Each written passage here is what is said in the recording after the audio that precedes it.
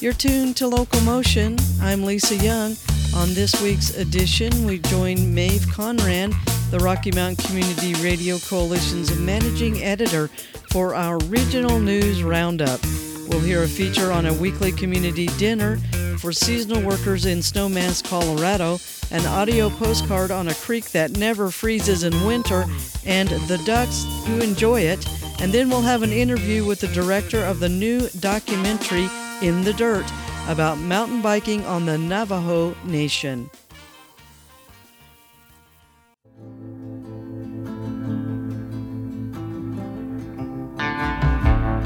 Welcome to the Regional Roundup, a production of Rocky Mountain Community Radio, a coalition of public and community radio stations in Colorado, Wyoming, Utah and New Mexico, including this one. I'm Maeve Conran, the coalition's managing editor, and today we'll hear how seasonal workers in a Colorado ski town are building community. They were really open and welcoming, so then we just kept coming. Then one body of water in Boulder County never freezes over, even in winter. We'll hear why and what it means for waterfowl. The Coors factory upstream lets a bunch of warm water and whatnot into the creek, and so it stays unfrozen all year long, and that's where all the water birds congregate. Then, mountain biking has surged in popularity on the Navajo Nation. Biking culture in the Navajo Nation I never knew existed. From Rocky Mountain Community Radio, it's the Regional Roundup.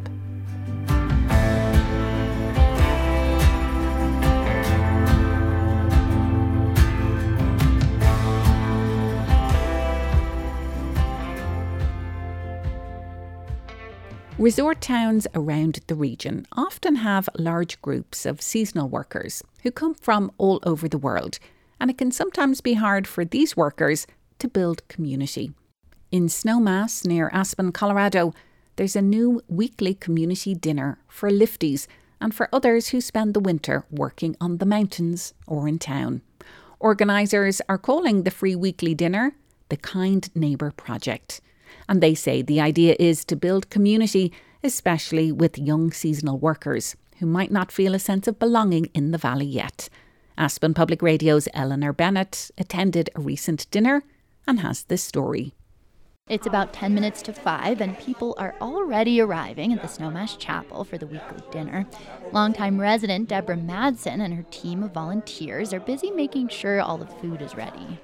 They're bringing stuff in, as you can see. So here we have homemade mac and cheese. Wow.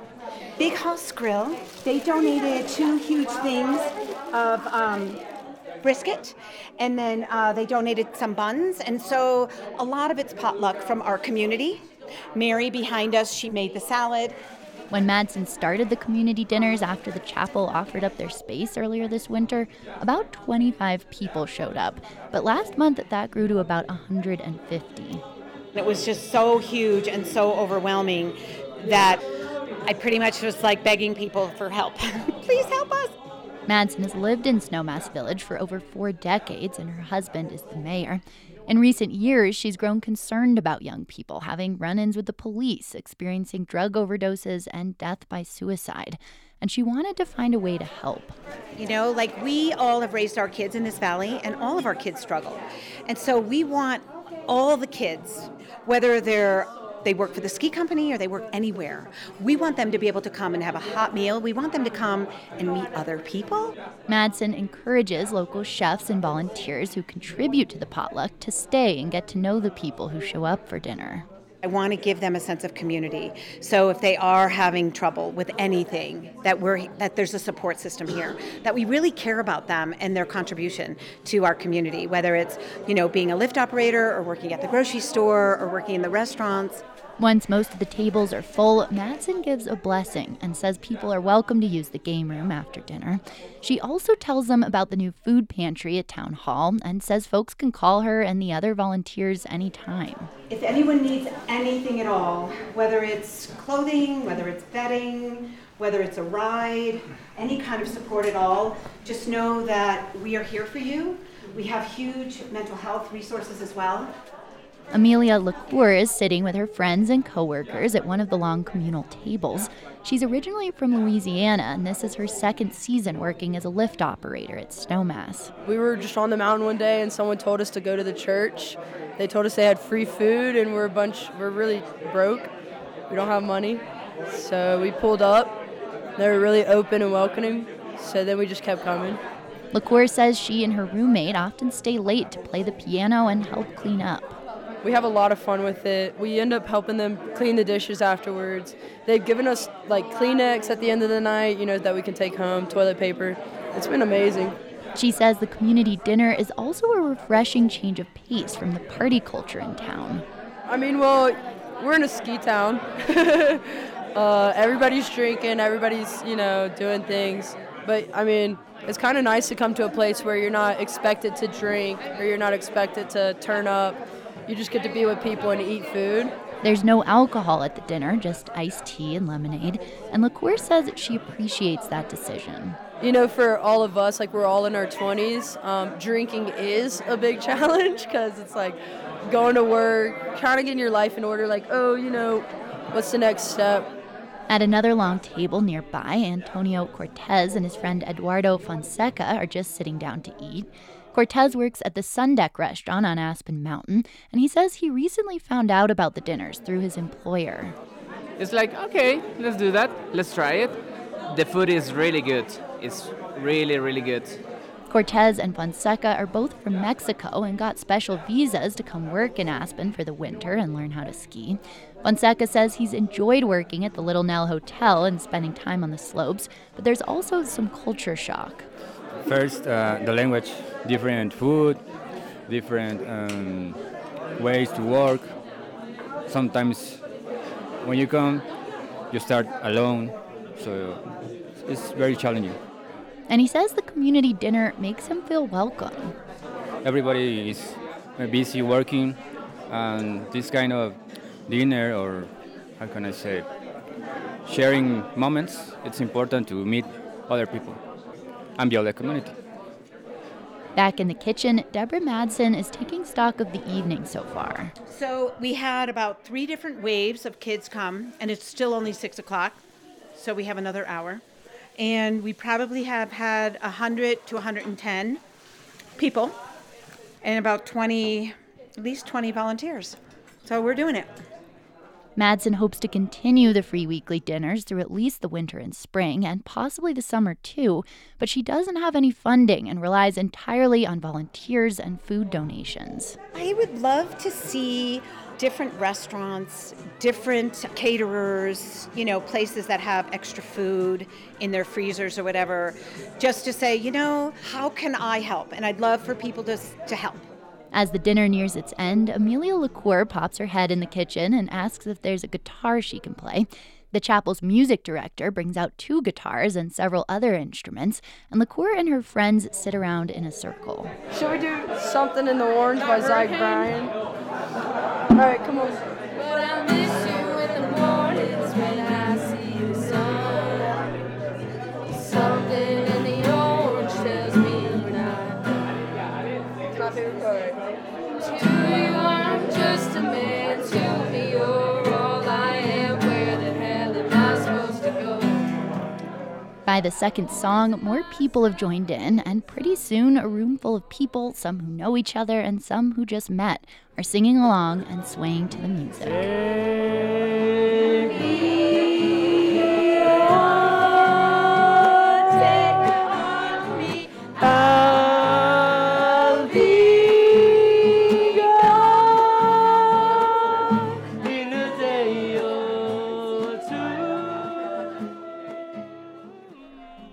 Eleanor Bennett, Aspen Public Radio News. That story was produced with help from the Public Media Journalists Association Editor Corps. It's supported by the Corporation for Public Broadcasting, a private corporation funded by the American people. It's February and it's cold. Around the Rocky Mountain West, many waterways are frozen over. But next, we'll join Boulder naturalist Steve Jones and the Boulder Audubon's teen naturalists at a creek that doesn't freeze over, even in the winter. Here's Nature Almanac An audio postcard from KGNU's Shelley Schlender. So let's name ourselves so everyone knows who you are. I'm Steve. John. Adele. Annalise. Mia. Lucian. Let me tell you how we're going to do this. We're going to walk a half mile downstream, that path that follows right along the creek, and we put the photographers in front. So they get first chance to photograph the ducks. What are those? Teal right there? Small little guys right there. They're so cute. Greenwing teal are a third the size of mallards. That was my camera clicking as I was taking photos. It was like the noise of my camera taking photos. You can do different noises. You can have it silent. You can have it make like clicking noises. There's a northern shoveler. They dig in the mud with their huge bills. Imagine like a canoe paddle, but for a beak. It's wide at the end, bigger than their head. We are at Prospect Park in Wheat Ridge, which is near Arvada, hiking along a creek. It's called Clear Creek. We're hiking along Clear Creek. The reason we're doing this right now is because the Coors factory upstream lets a bunch of warm water and whatnot into the creek, and so it stays unfrozen all year long, and that's where all the water birds congregate. Oh yeah, love waterfowl. So this is just an amazing, a little hidden gem. This is John Weller. John is a superb photographer, but he's also an equally superb conservationist. It's an incredible community of ducks down here. They're hooded mergansers I've seen dancing. I actually found a flock of 70 hoodeds dancing a little earlier in the season. There was a flock of 30 wood ducks. Some of the photographs I've taken this fall are some of my favorites ever. Owls, foxes, bobcats. It actually connects up to the mountains behind, and so you get a lot of vertical migrations of animals down this creek. There's probably like 20-ish mallards circling around. Oh, I love those emerald heads. And they just flew off. It looks so funny when they fly. When they fly, their necks stretch out, wings are out, and they look all weirdly proportioned. It's just a shape that you don't normally see from a duck when it's sitting down. If I were a duck, I wouldn't be quacking the whole time, but they quack a little before they land. We'll post some photos on the KGNU website. These students come down here and get magazine quality photos every time we come. I don't have to do much of anything except just watch them, turn them loose, and they're fabulous. So Prospect Park is along Clear Creek in Arvada. To get there, you want to go to the intersection of Indiana Street and East 44th Avenue, and it's about 1.7 miles west of there. It's easy to find on the internet. It's a beautiful park. It's surprising. It's in a very urban area, and it's very peaceful here, and there's so many wonderful water birds. Quack, quack. Quack. Steve Jones, John Weller, and these teens are friends and Boulder naturalists. For KGNU, I'm Shelley Schlender.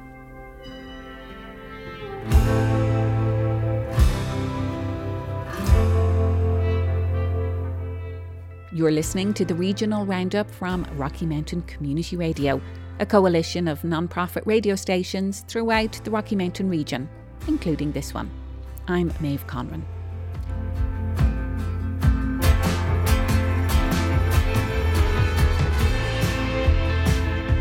In the Dirt is a new documentary that chronicles how mountain biking has exploded in popularity on the Navajo Nation. Biking culture in the Navajo Nation I never knew existed. We're in Gallup, New Mexico, border town to the Navajo Nation's 27,000 square miles. I look around here, I live in beauty. I'm not used to having running water. We basically haul our water in.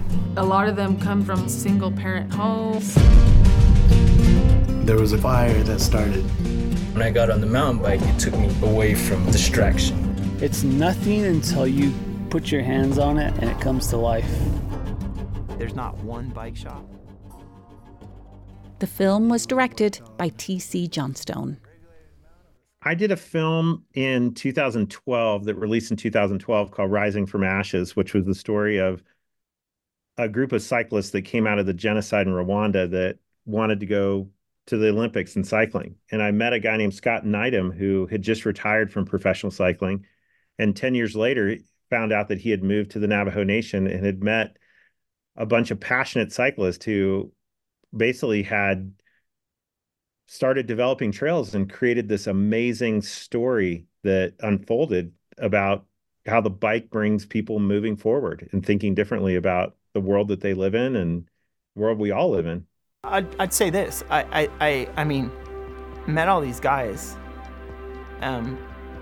who were thriving, who were riding radically awesome, and it kind of quickly realized, like, whoa, this isn't an import. We're not trying to bring the bicycle to the reservation. It exists. It's here. I think one of the most unique parts of this story is how this whole community of cyclists emerged in the Navajo Nation when there was such a lack of infrastructure. There wasn't even a bike shop in the entire Navajo Nation, which is absolutely massive. So against those odds, to have this community emerge is pretty startling. Yeah, on the Navajo Nation, it's 28,000 square miles of land, and to not have a bike shop there, for most people, seems like it just doesn't make sense. But I think it's a testimony to the resilience of the cast and their passion for their land, for the environment, for their people and their culture. And I think that's what I was fascinated with. And to earn the right to be able to tell the story was a true gift, because they really allowed me in. But I think I learned more than anyone else on this project. What did you learn? Yeah, I mean, I think I had my own picture of what American history was.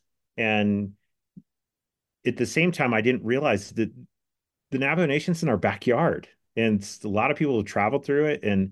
But to get off the beaten path and to see where people live in their life and their culture and their values, and to be treated so kindly. And I think a big piece of this to me was just to learn that they were willing to look past my skin color to allow me in and to help me understand what this world looked like. And we were having fun doing it. I was seeing things that I had never seen and learning about culture, and treated like family. And that's rare. I think what you are saying there really touches on the fact that so many of the stories that emerge, whether it's in news coverage or what is emerging in popular culture, in books, in film, from tribal communities, but particularly the Navajo Nation, paints a very specific picture that is lacking usually in historical context, and it's also lacking in the nuance of what's happening there. And when it comes to news coverage, it's usually the negative. We hear the lack of infrastructure, we hear the poverty, we hear all of that. And what you're bringing in this film is showing a completely different side of that. It's the resilience, but also the joy in community and the joy in this activity that's united so many people. Talk a little bit about what you hope maybe the film might do in counteracting some of those preconceived notions that so many people have. Yeah, I think that, I'm a big believer in the truth, and that how we frame the truth is it entertainment or is it education? And I think it's both, but it also can be very inspiring if we see the world through a certain lens of light and hope and those things. And all my films have always done that. But the bedrock of that is truth. And so I think what I started to see was not what is or the challenges that we all face, but what could be, and seeing people chase that and do that on a bike that was this beautiful, masterful way of seeing beauty. It's not the biggest and the greatest. I mean, these riders are spectacular. I mean, they're very, very talented. But the way that their grace and elegance on the bike was just so transparent in the flow of how they live and honor culture and the land. And, it was very impactful for me personally. And it took 5 years to make this movie. So it took some resilience on their end and ours just to figure out how to do it within the challenges of the last, 3 or 4 years. And at the same time, just the logistical challenges of this movie were off the charts. I mean, I think I could tell you this was one of the hardest movies I ever made. What were some of those logistical challenges? Yeah, I mean, a film like this, you have to drive everywhere. And secondly, is that you have the places that we would shot, very rarely will anybody who's non-native be invited there unless they have a relationship. So I felt like being invited into those contexts and to be able to be on their land. And but to get there, I mean, we had to buy trucks and trailers and I mean things that the infrastructure of just the filming just to get there was incredible. I mean, we had to have campers for some places and generators and solar, things that on most films we pull up someplace in a hotel and we can set up, a film, but this was much different. And, having to pay attention to night and day and where the sun was and weather. I mean, you get stuck in some of these places, you're going to be there. I remember one time on the trip we were there and a snowstorm came or a rainstorm and we just had to stay extra days just because you couldn't get out. So it's, that doesn't work with a production budget super easily. So you really pay attention and, and then you have to pay attention to food. Just where are you going to eat in a place that, is very spread out. My dream is to keep doing what I'm doing right now. This is my dream, riding bikes, to make people happy, to be there for people, to show people that there is a chance in doing stuff, some people tell me in Lorenzo, oh, you guys are lucky, We're not lucky, We just want it, And then people say, oh, it's just a dream, Yeah, it's just a dream, but you got to chase that dream down. And me and Lorenzo, we've been pedaling at this dream for 15 years now, And it's finally happening. Tell us about some of the people that you feature in the documentary, some of their stories. Yeah, I mean, most of the time when we do a film, that they start out as cast, but in a film like this, I would tell you that these are now very my close friends. And, we start with Scott, who then introduced me to Terrence and MT, are a wonderful couple that live on the Arizona side of the Navajo Nation. And they really were the grassroots they came from the heart. They had been around this for decades and had been really engaged in the bike from probably the inception of the mountain bike till now. So they've been carrying the torch for a really long time. But unbeknownst to them and to a lot of others is that there was these little pockets just like that all over the Navajo Nation. And Scott was this catalyzer to kind of get everyone together around a common vision. And then all of a sudden, different people started coming to the table. And you'll see some of this in the film that it kind of exploded. And it was, the bike is this incredible tool to move your life forward because nobody else can do it for you. And when you see that on a kid's face and you see the story that will unfold in the film, it's pretty spectacular to see what can happen in the lives of someone when we all decide that we want to take a step forward. Now, you started filming this 5 years ago. That was before COVID, and many people listening will be aware of just how badly impacted the Navajo Nation was for that. What's been happening with the folks that you connected with 5 years ago? How did COVID impact not just the logistics of being able to go film, but just what was happening with the bikers? Yeah, in a place, when you look at the logistical, when you look at what's happening on the Navajo Nation, the challenge is that healthcare and those type of services, if you call an ambulance, it might take 2 hours to get to your house. And they live in very direct community with families and in small areas. And so COVID was very challenging for them. And so we spent a lot of time on the phone. We talked, I think Terrence and I talked often, daily sometimes. So we just check in with each other because, and it was, as much as it was hard on them, I've never had a film location that had police blockades. So you couldn't even get in to do anything. And so when we all got vaccinated, we ended up doing a podcast, which you can find on Grata 7 Films podcasts on Spotify. But we went down and did a podcast show outside. We'd all been vaccinated, and we sat in this garage in the middle of winter with blankets and talked and just checked in with each other. And it was just, it was, I think it drew us together because I needed them as much as anybody else. They were friends, and they were encouraging to me in a time when I needed it. These things have been going on for generations. We're not poor, we're rich. It's our culture, our language, our traditions. Don't ever forget your culture and where you came from. I'm part of something again, The dirt is where I belong. Well, I know you're hosting all kinds of community screenings of this in communities all around the Rocky Mountain West, in Moab, in Cortez, and Boulder, and all over the place. What reaction have you been getting? Yeah, this film is, the reaction to this film has been a little bit overwhelming. I was expecting that there would be some folks that would want to show it in their communities, but we had no idea that it would take off like it did. This film's playing all over the country, actually, and it played in Portland last weekend. It's playing in a 120-person small village in Quebec, Canada, in 2 nights. So people are realizing that this film is a tool to be able to share and have a dialogue about something larger than just the bike. It's this thing, it's about humanity, and it's about how, what does it look like to, in some senses, get back up and to see the world through a new lens.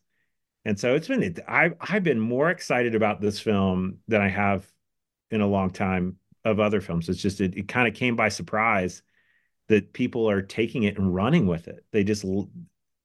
People have come to see it 3 times. I mean, because they see it once and they want to bring their friends. And so we tell people, hey, we'll show it as much as you want. But what we really love is that everything that you've seen happen is all grassroots. We don't have any control. If people want to host a screening at their bike shop, in their community, at their church, it doesn't matter to us. They jump on the website, they can sign up and show the film in their community. And we did that very intentionally. Instead of doing a traditional distribution model, we've said we want to go with people who care about the things we care about. And I'm learning that people care about this story. And what about the people featured in the film? What's been their reaction to the incredible response? Yeah, we're still learning that. We're probably 6 weeks out from when we launched this, and so it spiked really quick. And so they're being flown to places and doing things that very lightly, but at the same time, a lot of the cast they're working for what is the goal of this film through our nonprofit partner, which is the Silver Stallion. The goal of this film is to get more kids on bikes. And if adults want to get on bikes down there, and that's a grassroots effort that all these people are responsible for. Social workers working in schools, and the riders and the coaches and the mechanics. So every time that there's a screening, we got to be careful we keep everybody moving forward on what's our main thing. But they're having a great time. I love seeing them. We did a screening recently, and I didn't even go on stage. I just love listening to them. They're the heroes of the story. T.C. Johnstone is the director of In the Dirt, and you can find out more at inthedirtfilm.com. There are several community screenings of the film happening around the region, including at the Sunflower Theatre in Cortez, that's on February 23rd, and in Moab, Utah on March 23rd.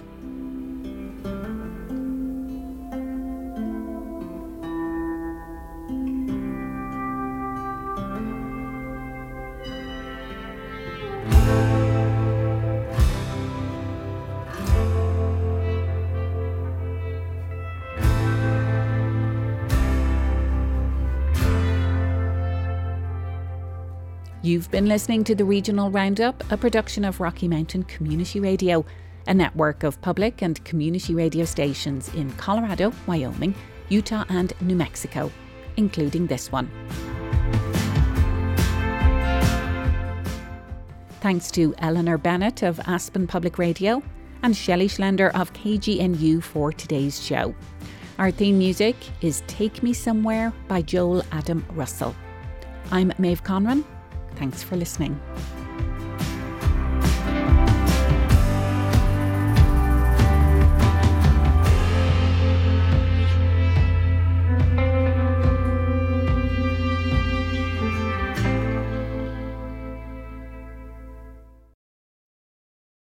Thanks for listening to Local Motion right here on your Mountain Grown Community Radio, KVNF.